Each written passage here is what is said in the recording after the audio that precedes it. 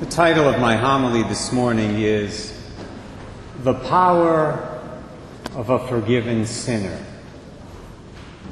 Here I'm using the word power in a positive sense. Normally, of course, when people use the words power and sin in the same sentence, they do it in order to say something negative about power. His sin was rooted in his desire for more power. He misused his power and committed a sin against his neighbor.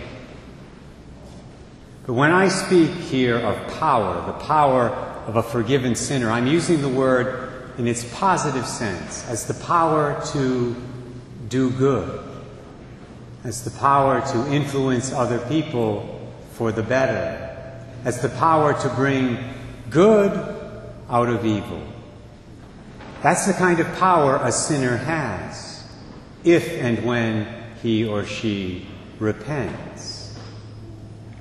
In today's gospel, for example, a sinful woman crashes a dinner party that Jesus is at Simon the Pharisee's house, and she honors Jesus through her acts of repentance. She kisses his feet, she washes them with her tears, she dries them with her hair, and she anoints them with ointment. Now the question I have is this: how many people have been changed in a positive way by this woman in the last 2,000 years? How many sinners, and I mean really big sinners, have read this woman's story in the Bible and been moved to repentance? How many of them have said to themselves, well, I guess there's some hope for me after all. If Jesus can forgive this woman for her horrific sins, he must be able to forgive me for mine. That's the power of a forgiven sinner. It's the same power that St. Paul had after his conversion experience. In that second reading from Galatians 2, Paul sounds rather saintly as he writes, I have been crucified with Christ, yet I live no longer I, but Christ lives in me. Insofar as I now live in the flesh, I live by faith in the Son of God, who has loved me and given himself up for me. Well, that's very nice, but as we all know, Paul was not always so holy. Prior to getting flattened by Jesus, literally, on the road to Damascus one day, Paul was a blasphemer, a persecutor, a man filled with arrogance. And those are not my words. Those are the words Paul uses to describe himself in his first letter to St. Timothy. And yet in that same passage from 1 Timothy 1, Paul says the following: you can depend on this as worthy of full acceptance, that Christ Jesus came into the world to save sinners. Of these I myself am the worst. But on that very account, I was dealt with mercifully, so that in me, as an extreme case, Jesus Christ might display all his patience, and that I might become an example to those who would later have faith in him and gain everlasting life. Paul was not happy that he had sinned. He was not happy that he had sinned so grievously as a young Pharisee by persecuting Jesus and by persecuting Jesus' church. But Paul understood that because he had sincerely repented of those sins and been forgiven by Jesus, he had a certain power in his life. The power to be an example of conversion to those who would later have faith in Christ, to use his words. That is to say, to all of us. That's the power of a forgiven sinner. The reason I'm preaching on this subject this morning is because of a conversation I had during the pilgrimage I led to Spain and Portugal a couple of months ago. A woman who was on that trip said to me one day, Father Ray, I hope that at some point during this year of mercy, you reach out and speak to women who have had abortions. She said to me, those women need to know that God still loves them. They need to know that God's mercy is available to them. I said to the woman, that's a very good idea. I promise you, I will do that when the Holy Spirit gives me the right set of readings to make the points. Well, the Holy Spirit has done that big time this weekend. I've already mentioned the gospel in the second reading, but even the first reading points us to the mercy of God, the forgiving grace of God, which is available to even the worst of sinners. In this reading, the prophet Nathan confronts David, King David, about two serious sins that he had recently committed and had up to this point ignored, namely adultery and murder. Most of us know the story. David had committed adultery with a woman named Bathsheba, and in the process, Bathsheba had become pregnant with David's child. Well, at that moment, David should have repented, and he would have been forgiven by the Lord, but he didn't do that. Instead of admitting his sin and turning away from it, David decided to try to manipulate the situation to make it appear that Uriah, Bathsheba's husband, was actually the father of the child. The plot backfired. But David still didn't give up. Then he really took matters into his own hands. He decided to get rid of the problem by getting rid of Uriah. So he arranged to have Uriah killed in battle. In effect, that made David guilty of two capital sins, adultery and murder, a fact that Nathan makes very clear to him in today's first reading. Thankfully, David repented at that moment.